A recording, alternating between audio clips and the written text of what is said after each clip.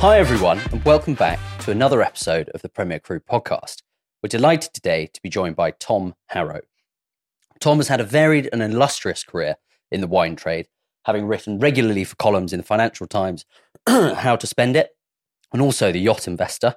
He's held a number of ambassadorial positions for brands across drinks, hospitality, supercars, private aviation, and tailoring services, hence the suit today. And on top of wine consulting and also event organisation, Tom is the co-founder of Honest Grapes, which is an award-winning online wine retailer. We're very fortunate today. We've got a really cool episode. Tom is essentially going to take us through Honest Grapes' Burgundy en Primeur campaign for the 2022 vintage. I'm going to start by providing an introduction to Burgundy as a wine region overall. Then we're going to be looking at an overview of the 2022 vintage, followed by buying wine en primeur and why you as listeners and consumers should certainly look to do that. In amongst all this, we've got 3 wines that we're going to be trying today. So white and 2 reds. They're not the 2022 vintage, but they will all be available to buy as part of the campaign. Before we get stuck into that, Tom, thank you for coming on the podcast. Good to see you. How are you? I'm very well indeed. Thank you for having me, chaps. It's a pleasure to be here. It's nice and cozy here, cold outside. So chilly day. Yeah, good way to start Thursday morning. So thanks for having me. Good. No, pleasure. Well, I think we're going to get stuck into it fairly quickly. Hugo is going to talk to you about Burgundy as a wine region. We want to get stuck into, give everyone an overview of what it is and, what to expect from wines from Burgundy. Before we do that, we're going to try our first wine, which is the Aligoté. And we want to talk to you essentially about why you decided to choose this wine and also why this grape variety. Because most people think of white Burgundy as Chardonnay, and they're probably right for doing that because it counts for most of production. So, yeah, tell us why you bought this wine. Yeah, you're absolutely right. It's about the only straightforward thing in Burgundy tends to be the grape varieties. Mm-hmm. It pretty much is Chardonnay for whites and Pinot Noir for reds. However, one of the perhaps dubious benefits of climate change is the rise of Aligoté.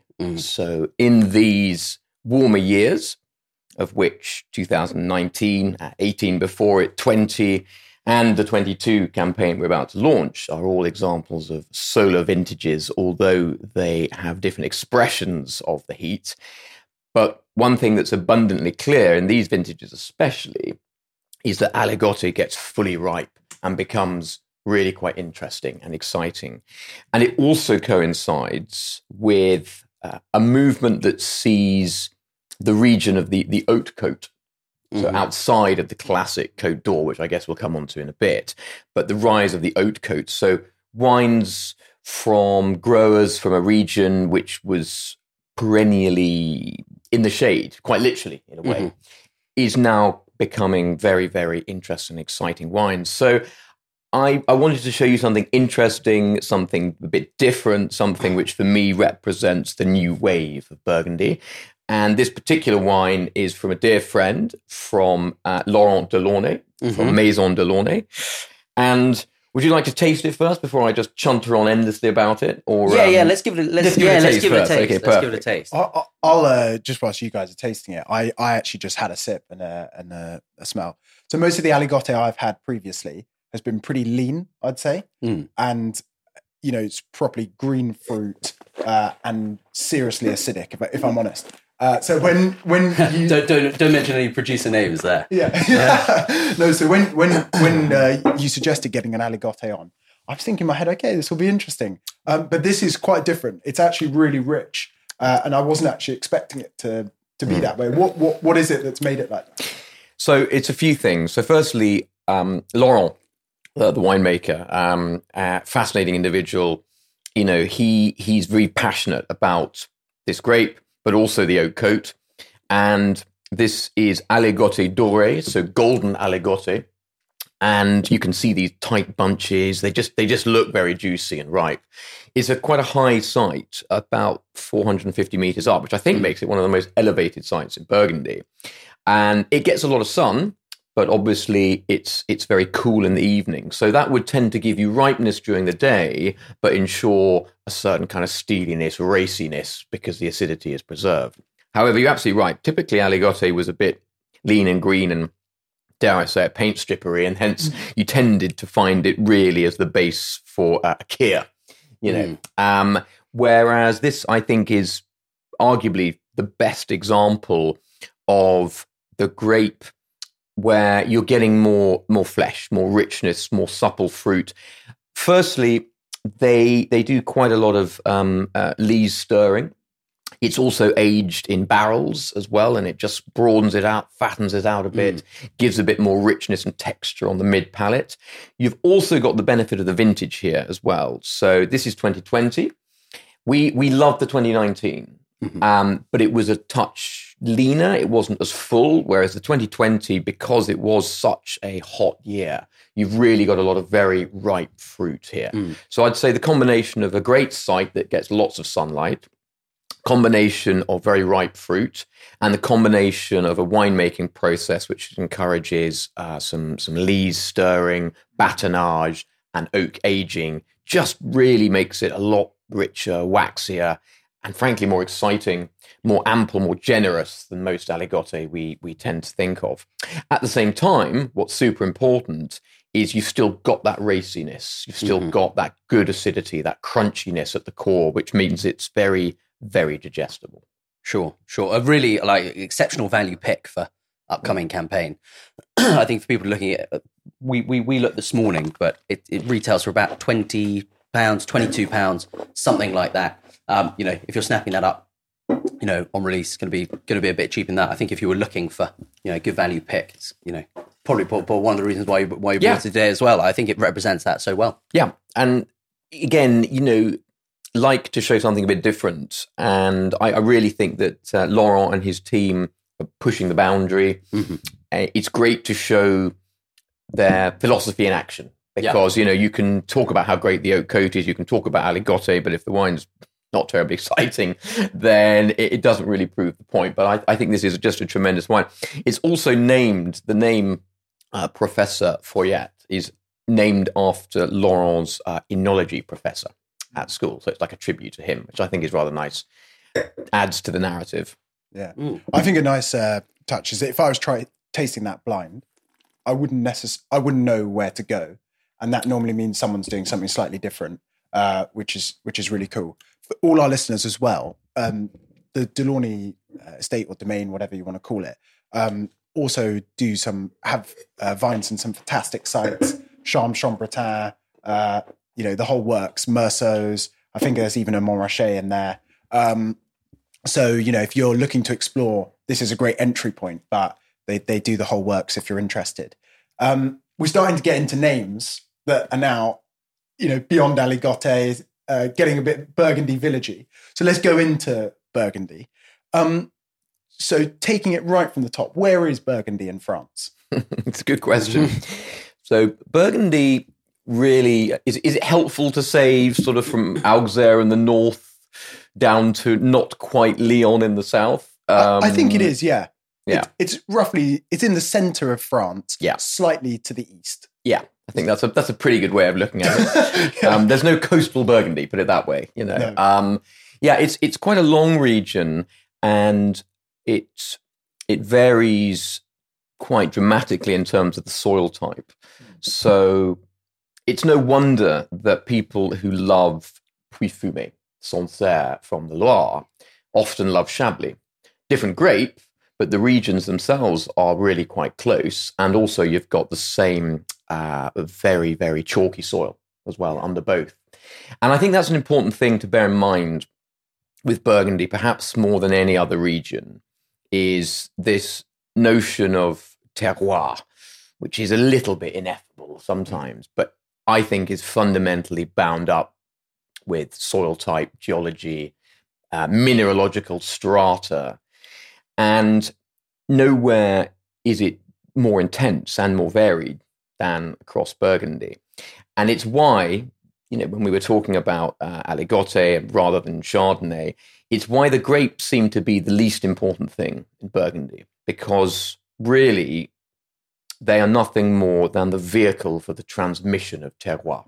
So you never really see Pinot Noir or Chardonnay on anything but the more entry-level sort of Bourgogne Blanc, Bourgogne Rouge, because no one really cares about the grapes. It's all about the individual regional specificity of each wine. And that's what Burgundy does so well, but also it's quite confusing. There's a lot of small regions from, as we said, north, Chablis, right the way down to Beaujolais, right down in the south. And yeah, it's quite a minefield for the consumer. So breaking down the simple points then, because there are a couple of simple things. So grape varieties, typically if you're getting a white wine, it's Chardonnay. Yeah. If you're getting a red wine, it's Pinot Noir. Yeah. If you were giving someone an introduction, say, what would a typical white Burgundy, although I think we've already just discussed, there isn't such a thing as a typical, but typical white Burgundy made from Chardonnay, what are sort of the core characteristics you typically see? Yeah, that's a fair question. You would typically expect to see in, let's say, a vintage which was not extreme. So either not super, super cool or super, super hot, although we seem to be getting more and more of the latter. You would expect to see quite a lot of European orchard fruit character, apples, pears in particular. You would hope to see some meadow blossom, white flower character as well, probably some spice notes, and then depending on the wood treatment, probably some sort of flaky pastry kind of character, patisserie notes as well. I tend to find often a light kind of cinnamon note as well. And then really, if you get a riper vintage, you'd expect slightly more baked apple, perhaps character verging on the tropical, a touch more kind of peach, papaya, even a touch of mango. Again, if the wine shows more substantial use of oak, you'd probably get a bit more toasty character, a bit more sort of nutty, toasted hazelnut character as well. But I think the key thing is that behind all of that, you should expect some good, vibrant acidity to keep the wine lively, and also a sense of sort of stony minerality as well, which makes it, hopefully definably Burgundy. And this one's going to be even harder because I think perhaps more so than Chardonnay, Pinot Noir is one that the variation is for the consumer feels tough. But a standard sort of Burgundy Pinot Noir, if that's even possible, what are some of the core characteristics someone could expect? Well, that is interesting and perhaps a little trickier because I think vintage variation becomes more apparent sometimes with Pinot Noir, specifically because the ripeness profile, both on the nose and on the palate, will alter slightly from blue fruit through to red fruit through to black fruit. So you can sort of tell the not so much less ripe vintages, but the less overripe vintages, shall we say, where I think the fruit profile should always be in the red bracket. Maybe accented by a little black fruit, a little blue fruit. But really, you would hope that cool climate, Pinot Noir should be in that red berry, red currant character, red cherry particularly. And that would be the core thing I'd be looking for on a red Burgundy. And then it all starts to get a bit more site and soil dependent. Perhaps if there's more clay in the soil, you'd get one sort of palate profile tends to be maybe a little richer, slightly heavier in some respects. Where you get limestone, which is what we get very excited about generally, you tend to get slightly purer aromas. You get a sense of real tension on the palate. Again, this is a bit of a generalization, to be honest, but I think that the combination of sort of red fruit, hopefully some maybe violets, or as we found particularly in vintages like 2019 and 22, this real prevailing note of rose petals kept coming up, which was lovely. And then maybe some sort of sandalwood, cedary character, alongside a touch of cigar box. You'd maybe get some baking spices too, some earthiness, maybe a touch of smoke. Again, especially when you've got soils which have a bit more iron in them, you get this kind of ferrous note as well. But I think overall, as I said, I'd go with you're looking at the red fruit spectrum and some interesting sort of earthy, herbal, spice nuances around them. Okay. We've done with the simple stuff. Now let's get into what this is all about, which is, as you said, these grapes are a sort of vehicle for terroir. If we were to do Burgundy very simply, I'll just kick off with a quick intro. There's probably three main blocks. You start from north to south with the Côte de Nuit, which is predominantly known for very fine red wine from Pinot Noir. You then come to the Côte de Beaune, which is got predominantly known for very fine white wine, though there are also some great reds produced there in Volnay, Pommard and Corton. And then you've got the third block, which is the Côte Chalonnais, which is great value, I'd say. Red and white is stereotypically perhaps what it's known for. Let's go from north to south. So start with the Côte de Nuit. What are sort of the principal villages there within the Côte de Nuit? And what are the different styles of the wines that they're producing?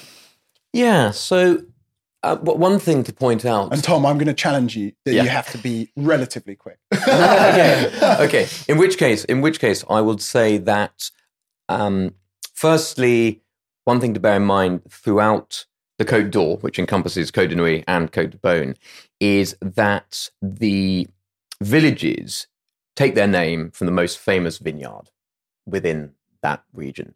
Hence, in the north, we have Gevrey-Chambertin, which really takes its name from Chambertin, the most famous vineyard in the region. As we work our way south, we find the same thing in Chambord-Musigny, Musigny being the most famous Grand Cru. Maurice Saint-Denis, you have Clos Saint-Denis. Nuit Saint-Georges, one exception to the rule, isn't a Grand Cru, but still takes its name for the most famous vineyard, which is Les Saint-Georges. And you can see that as well as we head down into the Côte de Beaune. Maybe we'll touch on that in a bit. So, Gevrey-Chambertin. There's that great line from Hilaire Belloc where he says, I can't remember the girl, I can't remember the date, but I remember the wine was Chambertin. And for many people, this is the quintessential Burgundy. It's quite muscular. It's definitely got this sort of powerful brooding character. Should be red fruits, but again, in the hotter years, more dark fruit character comes in, more earth, more spice, some definite kind of truffle notes. And, that's really, for many people, the heart of the Côte de Nuit. Chambord-Musigny tends to be, I suppose, in old style language, the feminine side of the more masculine Gevrey. I think that's a bit of an outmoded trope these days, but there are probably better ways to describe Chambord. But certainly you tend to look for wonderful perfume in Chambord. Chambord and Volnay have kind of comparisons across the Côte de Nuit and the Côte de Beaune. So wonderful perfume, great aromatics, very elegant wines indeed.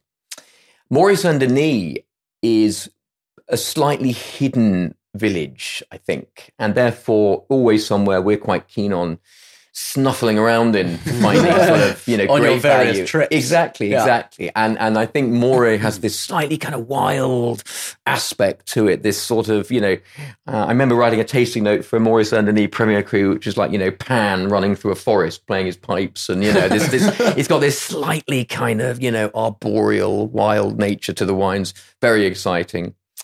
And Nuit Saint-Georges, I think, would definitely be the region which gets kind of most improved in the Côte de Nuit in recent years, and not least because the slightly rustic, at times chunky tannins have definitely softened and smoothened out.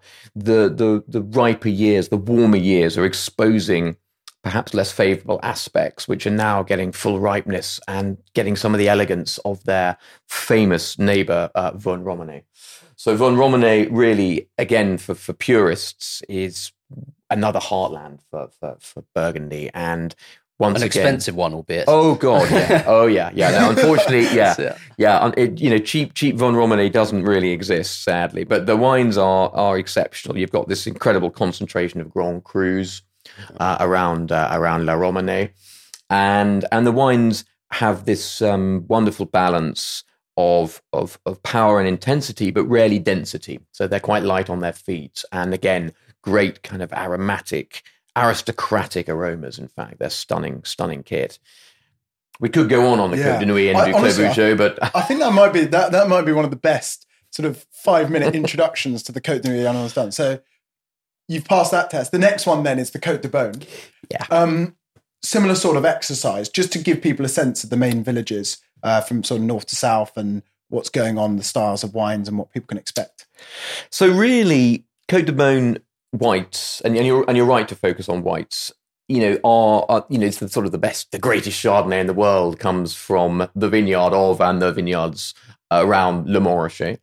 And back to our earlier point about the villages taking the name of the most famous vineyard, you've got Le Montrachet, amazing vineyard, and either side of it are the villages of Chassaing-Montrachet and Puligny-Montrachet. And typically, one would have said that Chassaing-Montrachet has the finest fruit and probably makes the more accessible style. They're very lovely, very well balanced. And Puligny tends to be more mineral-driven, more stony. I think these days it's very much producer-led, although there are certain vineyards where you do get recognizably more Chassaing style and more Puligny style. Then, of course, you've got Meursault, which has really changed out of all recognition, I'd say, in the last 20 years or so. Typically, Meursault had slightly heavier, maybe slightly damper soils, and the style of wine was waxier, richer, not as elegant, more concentrated. But a new generation of producers are making much leaner, more chiseled, racier styles of Meursault, which are super, super attractive. So those are the three main villages, really: Meursault, Puligny-Montrachet, and Chassaing-Montrachet. Yeah. And then there are a couple, because the only reason I want to touch on these, just a little bit further north, is because we're going to come on to try a Volnay. The only other two that will probably be alongside the Hill of Courton, which is slightly too complicated to even get stuck into. But the other red sort of villages within the Côte de Beaune are Volnay and Pommard. Just a word on those two as well, just so that we've got one of these wines covered, which is a fantastic example. Yeah, absolutely. It's been really exciting charting the progress of Pommard over the last 10 years, because Pommard was perhaps a little bit like Nuits Saint-Georges in the Côte de Nuits, tended to have the reputation, at least, for making wines which are a bit more four-square.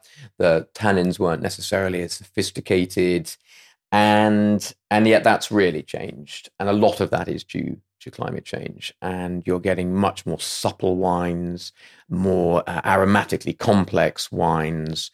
Pommard has been a real beneficiary of climate change, it has to be said. And a number of them are becoming more Volnay-like in their elegance. So we touched on Volnay previously, just in terms of comparing it to Chambord-Musigny in the north.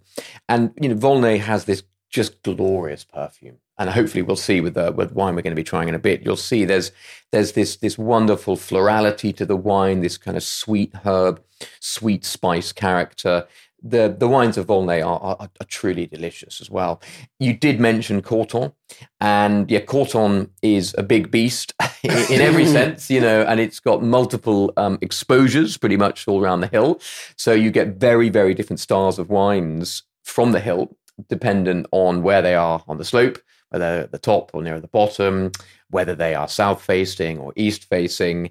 And yeah, we could easily do a whole session on the wines of Courton, maybe next time. Yeah, yeah, Courton deep dive coming your way soon. I have a real soft spot for Volnay, which is why I also wanted to get in there. I think my favourite Burgundy moment is with the Volnay. So yeah, for me, it's like that's really where like my memory goes back to every time I think of it.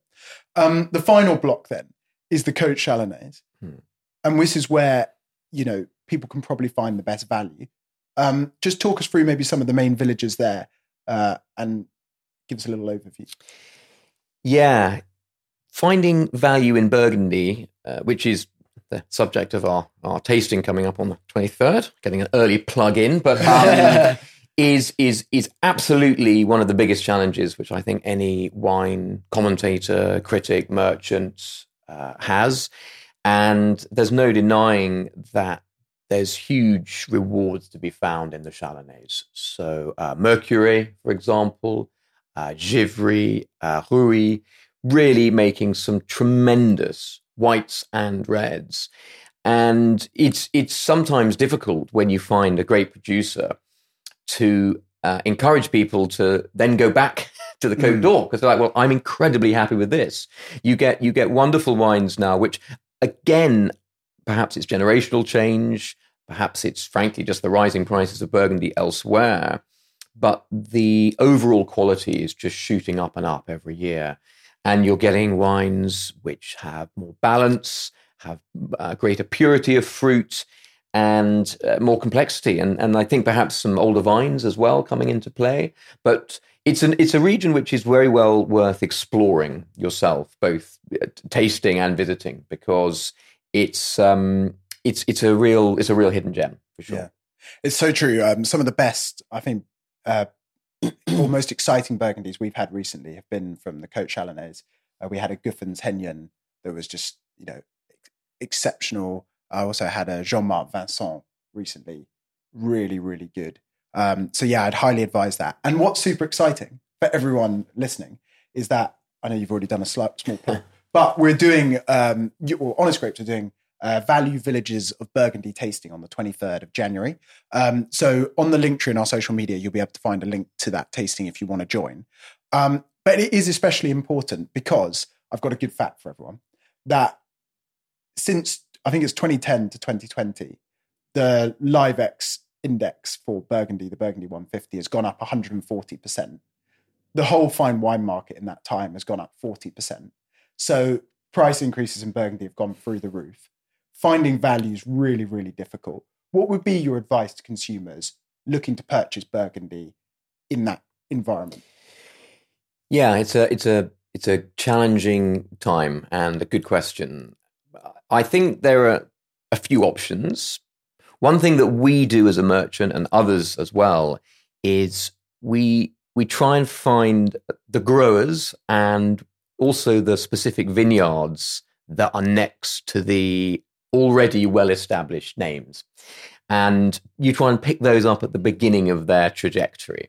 So there's nothing more exciting than finding these little lieux-dits. So like a named vineyard, which isn't a Premier Cru, but it's like tucked up right in the corner of some great vineyards. A good example, I was hosting a tasting just last week. Maybe it wasn't this week. Can't remember. We just blur at this time of year. Yeah, exactly. Busy with all the tastings. Where I was showing off a Puligny Montrachet from a producer we work with, Alain Chavy. And it's a great vineyard called Charme. And it's a little lieu-dit tucked up right on the Meursault border, right next to Meursault Premier Cru Charme, one of the top Meursault Premier Cru vineyards, and right just beneath Puligny Montrachet Les Refaits Premier Cru. So it's tucked up right in the corner between those two vineyards. And it's about half the price of wines from those two Premier Crus. So this is a strategy to follow for perhaps the more knowledgeable Burgundy enthusiast, or at least the person who's got more time to go and do their research, is to try and find these little amazing vineyards from growers which are tucked up next to the far more expensive names. The other option, of course, I think, is to find a trusted merchant, and it's quite important when looking at your wine buying budget to recognize that if you want to get involved with Burgundy, then there are no cheap options. However, there are some wonderful new and up and coming producers. As I mentioned, there's also exciting generational change. And that means that growers who've been sat on amazing vineyards but haven't necessarily always got the best out of them are now starting to do that. So I think keeping abreast of generational change amongst domain is very important. And just generally tasting as much as you can, as frequently as you can. I've said, as long as I can remember, and I remember saying this 23 years ago, if you find a Burgundy you like, at a price point you can afford, then you should load up the trucks, because you never know whether you're going to like the next vintage as much, and you never know if you'll be able to get it or if the price will, have gone up by 10, 20, 30%. So yeah, find it and buy it when you see it. So one of your tips is one that we're going to look at later in the episode, but there is a cool thing with this Volnay that we're going to try later in the episode, whereby this is a bit of a hidden gem because some of their grapes go to very, very esteemed producers. Correct me if I'm wrong, you'll know that in more detail than I will. But yeah, of course, this is the thing in Burgundy now is that they almost can't get enough fruit. You know, the demand is huge. And you look at Burgundy production, it's tiny. It's really, really small. And so there are some illustrious domains who are buying in fruit to augment their own holdings. Of course, you also find a number of producers, one of whom we'll come on to in a bit, Jane Eyre, part of the micro-négociant movement, where it's very, very hard to buy any vineyards at all because no one wants to sell them. When they do, they're horrendously expensive. So there's a lot of fruit being bought. There's a lot of contracts with growers and domains so that you can effectively work certain plots and take the fruit. And, you know, you're definitely seeing a lot more growers now who they're not actually growing. they're looking after other people's fruit, and they're buying fruit in themselves. And that's quite an important commercial relationship that's really developing in Burgundy, especially for the new generation. Yeah. So that you've teed up the second one perfectly. Let's move on to the Jane Eyre. So this is Beaujolais. It's from a cru site called Fleury. And Jane Eyre's the producer. I think the vintage is 2021? 21, yeah. Is that correct? Tom, just give us a lowdown, because some people wouldn't include Beaujolais in their sort of frame of reference for Burgundy. Can you just run us through why you selected this wine for the episode today? Absolutely. And yes, it does, or can be the case that people forget Beaujolais is part of Burgundy, and increasingly important part of Burgundy for various reasons, not least of which, again, is value. And also the quality of Beaujolais has really, really improved dramatically over the last 15 plus years. I think Beaujolais, for a certain generation, has the connotations, the association with Beaujolais Nouveau. And for some people, they can't really get beyond that, which is a shame. Nothing wrong with Beaujolais Nouveau. It's good fun. It's fruity. It's immediate. It's crunchy. It's perfectly entertaining wine. But it's completely different from what we're drinking from Cru Beaujolais. And Cru Beaujolais remains just superb value from great producers. It's also interesting. Another grower we work with, Philippe Paquelet, says that back in his father's day, and certainly his grandfather's day, land down in Beaujolais was as expensive as Vosne Romanée, and he owns a plot in Moulin-Vent, which I think was more expensive than La Romanée at the time, back in the 50s. So it's really only the more recent rise to the north which has seen Beaujolais slightly disappear into the shade. But in recent years, I think there's a lot of change there. And you get great producers like Jane who can make some incredible wines from Fleury. Fleury is typically known as the queen of Beaujolais, perhaps, if in as much as it's got these wonderfully sort of floral, intense floral aromas, wonderful freshness, sweet fruit. This wine is largely from a site called Laberon, which is one of the top vineyard sites in Fleury. Here, the soil is more granitic, so we've not got the same sort of limestone soils that you find further north. More granitic soil, but that lovely deep cherry nose, kind of touch of pastel, but also it betrays some of the cool nature of the 21 vintage. So unlike the 2020 Aligoté we started with, and the 19 Volnay that we'll finish with, both of which were variously hot solar years, I mentioned, 21 was certainly a cooler vintage. So you get a bit more of that blue fruit character. Obviously, the grape here is Gamay, so we've moved away from Pinot Noir. But you get this lovely kind of crunchy fruit, very fresh, very lively, nice spice notes. Also, for thinking about food pairings, drinking this in restaurants, it's such a versatile grape because you could have this starters, mains, meat, even fish. It's kind of got the whole works going for it. And I think for a younger generation as well, Beaujolais is seriously popular, partly because of the growth of the sort of natural wine movement, whatever you want to call that. But it's now super popular. And I think it's wines like this that make you realise why. Yeah, isn't that gorgeous? I mean, to be fair, on a fairly dreich December day, it probably wouldn't be your first choice. But I mean, on a any time really from March, April onwards through to October, when it's slightly warmer, this lightly chilled, as you say, hugely versatile food wine, very, very, very friendly, very gluggable. This is 12.5% as well. So, but despite the relatively middling alcohol, no shortage of intensity or flavor, great aromas. It's just a really delicious wine. Yeah, it's certainly agree. Yeah, super drinkable, as you say, 12.5%. Yeah, very easy going.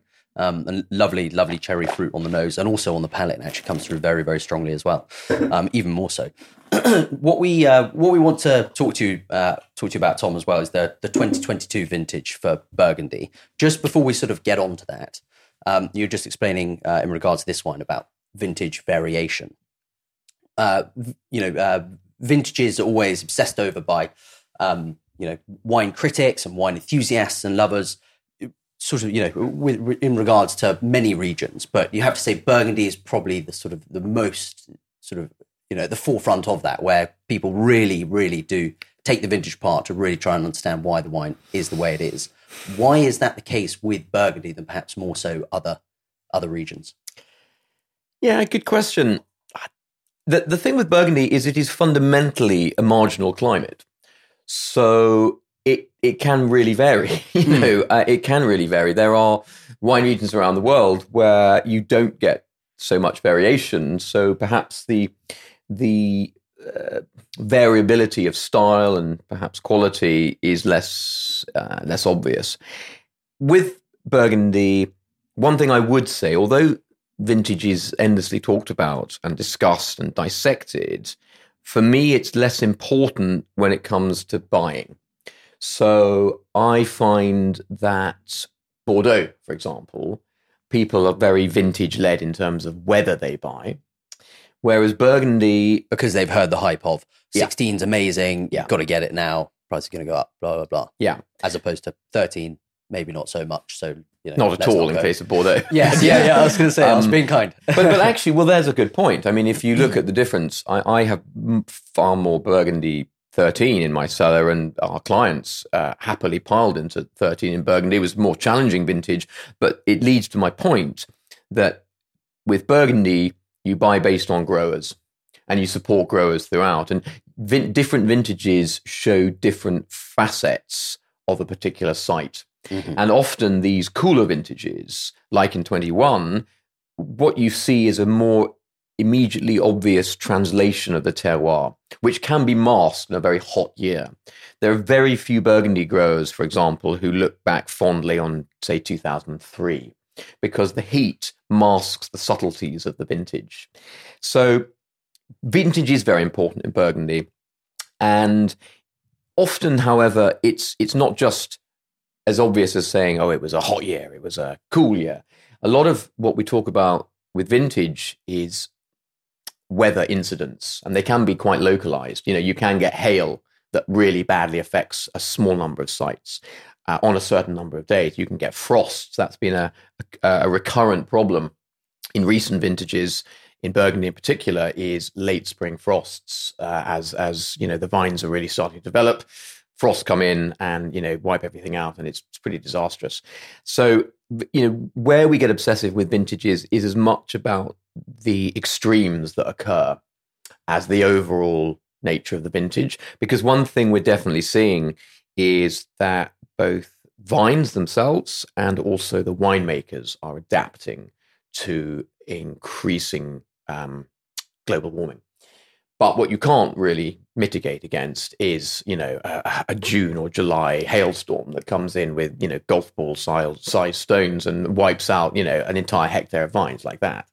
But, really, it's been a long time since I can think of a Burgundy vintage where there wasn't an attractive wine to buy. Mm-hmm. There are perhaps it's fair to style vintages between the solar vintages and the cooler vintages.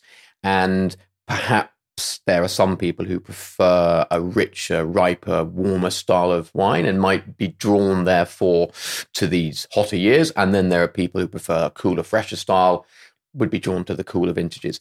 However, 22, if we can turn to 22. Yeah, absolutely. Really has defied expectation. And because we knew it was a hot year and we knew that there were heat spikes. And we were expecting, when we were out tasting last month, we were expecting to taste the heat in the wines, both white and red. And it wasn't there. It's not to say the wines weren't ripe. They were beautifully ripe. They were perfectly ripe.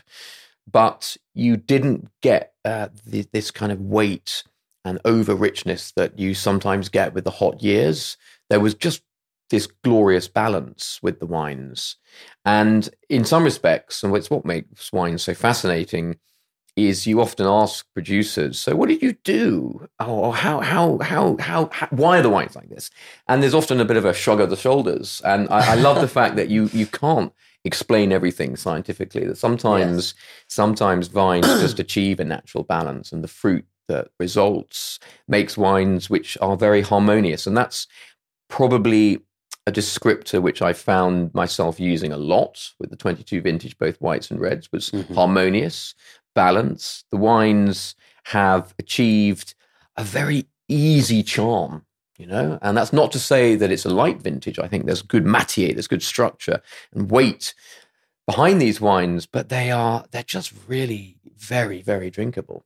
Sure. And producers were presumably a bit more optimistic rather than cautious when you were out there only a few weeks ago discussing with them then. Well, they were delighted because for two reasons. The quality, absolutely, but also the quantity.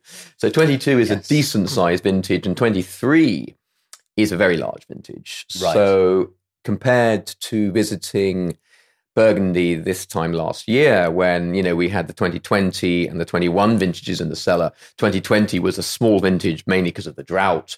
So funnily enough, a reasonable harvest, quite a few berries, but not so much juice in them. And then 21, as I mentioned earlier, was really plagued by some absolutely devastating frosts. So just the volumes have been very, very down. 22, a sizable, decent crop, and 23, a very, very big crop. So we saw lots of smiles on the faces of lots of winemakers, which was nice. Then, of course, you've got, really impressive quality as well. Yeah, there's a lot to be thankful for. Could we be thankful for prices this year if volumes are up and you're saying with 2023, or would that be going a step too far? What's your view on that? Well, it's a bit too early to say, to be perfectly honest. I would say that we're just starting to see allocations filtering in from different maisons and domains. And there's certainly some indication of pricing stability, which is, very, very attractive and very agreeable, I have to say. At the same time, a number of costs have gone up for growers. A number of whom are also trying to recoup some of the losses for losing maybe 50, 60, 70% of their volumes in the previous vintage. So I hope that for the sake of the market and consumers, the prices will retain an element of stability. I think at the moment it's a bit too early to see if everyone's going to respond accordingly. But we're pretty hopeful that it will be an attractive vintage for people to jump in and buy. Sure. Yeah. Well, that's good news, I guess. Good news. And are there any, when you were out there a few weeks ago trying all the wines, are there any particular villages that you think really excelled? And if so, why? Yeah.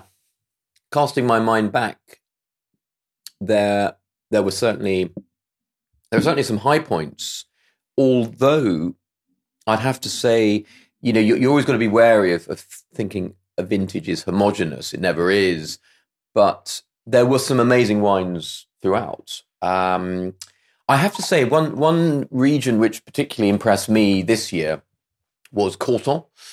Obviously at the upper end of the spectrum, but sometimes Corton reds, that is, have maybe been seen as the sort of junior Grand Cru in the pantheon, but actually there were some fantastic Cortons which had real complexity and real balance. So I think that was very impressive. Once again, Pommard, superb. Louis Saint-Georges, superb. We tried some very nice Chambord Musigny as well. Again, some lovely perfumes there. So I think I'm trying to think of any major surprises. We did, I have to say, try wines from a producer new to us, who we are incredibly excited to introduce into the UK, from Santenay. In fact, based in Santenay, and Premier Cru White and Red, which were absolutely knockouts. And that's always exciting, seeing these less well-known villages really kind of knocking it out of the park. So yeah, that was certainly a real eye-opener. And another sort of sub-region, appellation, to look out for is like Savigny-les-Beaunes and Pernon-Vergelès. So around the hill of Corton, some really lovely wines coming from there as well. So yeah, sure. Well, there's plenty to look out for. But that's, I think, really key. Kind of what listeners want to hear and know what to go for, because there is a lot to choose from, and you do need a bit of guidance and some bit of insider information. And I think what we want to get onto next is buying wine on Primeur, how people actually get hold of this wine, how they can buy it, and what the campaign looks like for you guys. Before we do that, let's move on to the Beaujolais Volnay. Let's give it a taste. You obviously just talking about the producer, but so yes, new to you as of last year. You said the 22 has been really, really good for him. What should listeners be expecting to get, from this wine, from this producer, for both this vintage and which is the I don't know what this vintage 19. is. This is 19. And from the 22 vintage for the En Primeur releases. So healthy glass there. You go. Well done. Yeah, good lad. I anticipated there might be demand. So I chose this wine for a couple of reasons. Firstly and foremost, because I think it's absolutely delicious, which is as good a reason as you need to choose a wine. Secondly, because a number of producers we spoke to, including Charles here at Beaujolais, when we were asking them, how do you compare the 22 vintage? What vintage is it like? A lot of producers name-checked 2019 in there. They said some of the aromatic profile and voluptuousness of the 19, but with the structure of the 20, that sort of thing. Some people said the sort of acidity and freshness of 17, but again, the voluptuousness and aromatics of the 19. So 19, looking at my tasting notes, kind of kept cropping up quite a lot as a comparable vintage. Mm-hmm. I think 22 is different from 19 overall. It's got an extra level of structure and finesse and freshness. But there's certainly something similar. And one thing I mentioned earlier was this rose petal, this recurrent rose petal note. And perhaps you can pick that up in the wine on the nose now. It's a beautiful kind of floral component, sort of like potpourri, crushed flowers, crushed petals. And I think that, Eric is making some beautiful reds and whites. There's always a sort of delicacy to the perfume. The wines are never overworked. The oak use is sensitive, although now Charles is becoming involved. He's intent on making the oak even more sensitive. So really, expressing the fruit to its fullest. Lovely balance. The tannins are very gentle, very fine-grained here. I keep coming back to the perfumes. I mean, it's just a wine you want to keep your nose stuck in forever, frankly. Yeah, that's why I've probably smelt it like five times already. It's absolutely delicious. I haven't tried it yet. Also, what I like the way you use the word delicacy, because that's when, in Burgundy, I guess Volnay in particular, is really singing. It gets that balance between having delicacy, but then also having, depth and a sufficient amount to just continually come back to. And that combination is really quite addictive. I think that's what gets the Burgundy nuts really going. Yeah. It's for me, it's the classic intensity, not density idea. There's no weight on this wine. This is a wine which is all about energy, not mass. You feel it in the cheekbones, and I love that. I love that in good red Burgundy. It's fascinating. It will develop. This is young, 2019 Premier Cru. Santenay is a fascinating vineyard because technically the vines are really over in Meursault, but as they become honorific Volnay because they are attached to Volnay. Okay. And it makes a very high-toned wine, I think. And, we were talking about red fruit earlier. You've really got that kind of red fruit compote in spades here. We mentioned rose petals, but also, a touch of violets there as well. Maybe a bit more spice coming through. It's an eminently drinkable wine. But obviously, we're here at the expensive or more expensive end of Burgundy now. So you can't deny that you do get what you pay for in Burgundy. It's not to say that you can't get incredible wines for less than this sort of 60 plus pounds a bottle, but when you start getting into this bracket, then you can really start to see what the fuss is about. Sure. But I think that even on the price point of this wine, you're right, it is expensive. But on the flip side, it is Premier Cru Volnay, and on a good Volnay site as well, although typically the roots have sort of made their way elsewhere. But it from a really good site, it's actually not at a price point which is not bad at all. Which is like getting offensive, because you can also find a sort of Premier Cru Volnay from a good site which is getting up to sort of 200, 250 plus a bottle. And this is still, well under 100 quid. So it's actually, in some ways, it's all relative, isn't it? Really? Yeah, exactly. That's relative. Yeah, that's the challenge, isn't it? With Burgundy, is that you've always got something anchoring you to a stratospheric height, and so you don't really know what represents value at some stage. Yeah, true, very true. And in terms of just coming back to it, in terms of securing these wines, if someone's looking, for example, to buy this in the 2022. On Primeur as a concept, for those that don't know, could you just explain to listeners what on Primeur is, how it works, where wines are stored, and kind of where the idea came from originally? And how it started? Absolutely. So typically, on Primeur was a way for the winemakers to recoup some of the costs of the growing season by selling a significant proportion of their wines in advance of bottling. And in order to incentivize buyers, and it was, the merchants, to take up these allocations, they would be favorably priced. And this has really been the concept which has been around for a number of years, certainly as long as I've been in the wine trade, and long before that. And the idea was that the merchants could then pass those wines on to their clientele and, pass them on at the en primeur price. The idea being, of course, when the wines are bottled and subsequently shipped and released, that the prices would be more expensive. Yeah. So typically the reason to buy en primeur was in order to pay a better price and to allow the growers to recoup some of the costs of the year. As things have developed, en primeur has become, in Burgundy at least, sometimes the only opportunity you can buy these wines. When you're considering the tiny production levels of some of the most vaunted Grand and Premier Crus, the demand is so huge. If you don't buy them on release, then the next time you might see them is on the secondary market in a year or two's time at considerably higher prices.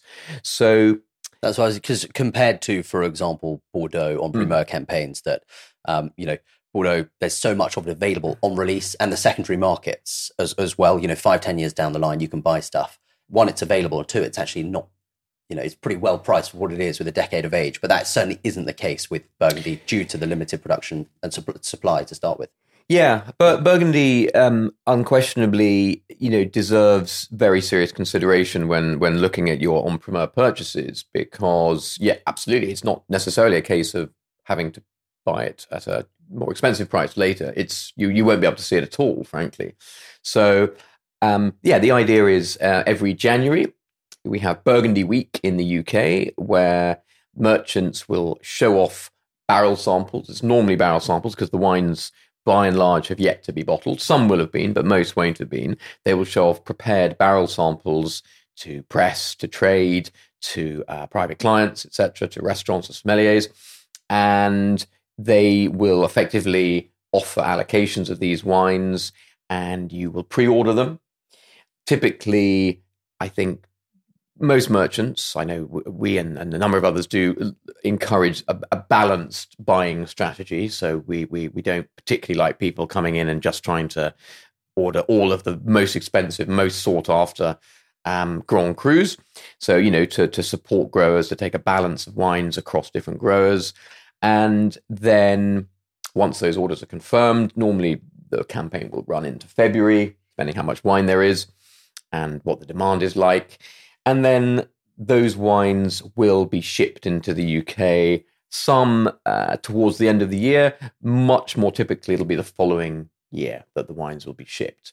And entirely up to you, of course. You can have those wines shipped over to the UK and then directly to your home, or you can keep the wines in bond. So that's probably worth unpacking as a concept. I think so, yeah. Just to explain that a bit, yeah. So in bond means that the wines go to a bonded warehouse, which means that you don't pay the duty and VAT on the wines. They are stored for you. And when you choose to release them, then you are liable to pay the duty and VAT on the wines in order to have them delivered to your house. But obviously, this is useful for a number of reasons. Firstly, because you're not paying the tax liabilities at the time of purchase. Also, of course, unless you're lucky enough to have a large cellar at home or a number of Eurocarves in which to stuff your wines, then, not everyone has space to keep wines in good condition. So keeping the wines for you is very helpful. It also means that they can age and then you can bring out the cases as and when they're ready to drink. The other benefit, of course, is that should you wish to liquidate some of your wine holdings, then it's much easier to sell wines that are in bond. And at the same time, the tax liabilities passes on to the buyer as well. So keeping wines in bond is highly recommended for expensive Burgundies, whether you intend to drink them or potentially sell some of them later on. You don't have to decide at the time. But it just means that everything is rather more clean and clear cut as and when you want to do what you need to do. Well, we'll wrap it there. I think both Ben and I just want to say a huge, huge thank you to yourself, Tom, for coming on to the episode, and also for just sharing all your pearls of wisdom on all things Burgundy and the 2022 vintage. For anyone interested in Honest Grapes and the wines that we've tried today, we'll be posting a link to the website and individual links to the wines in the description to the episode. And we will also be providing updates on our social media on the tasting Value Villages of Burgundy that Honest Grapes are going to be hosting, which is on the 23rd of January. So stay tuned for updates and definitely get your tickets along to that. We'll be there. And I guess a final thing to just say is that if you enjoyed this episode, give it a like, subscribe on whatever channel you're on, follow us on social media. But for now, Ben and I will be back next week with another episode. Just him and I. But in the meantime, Tom, thank you so much and welcome to the Primeur Crew.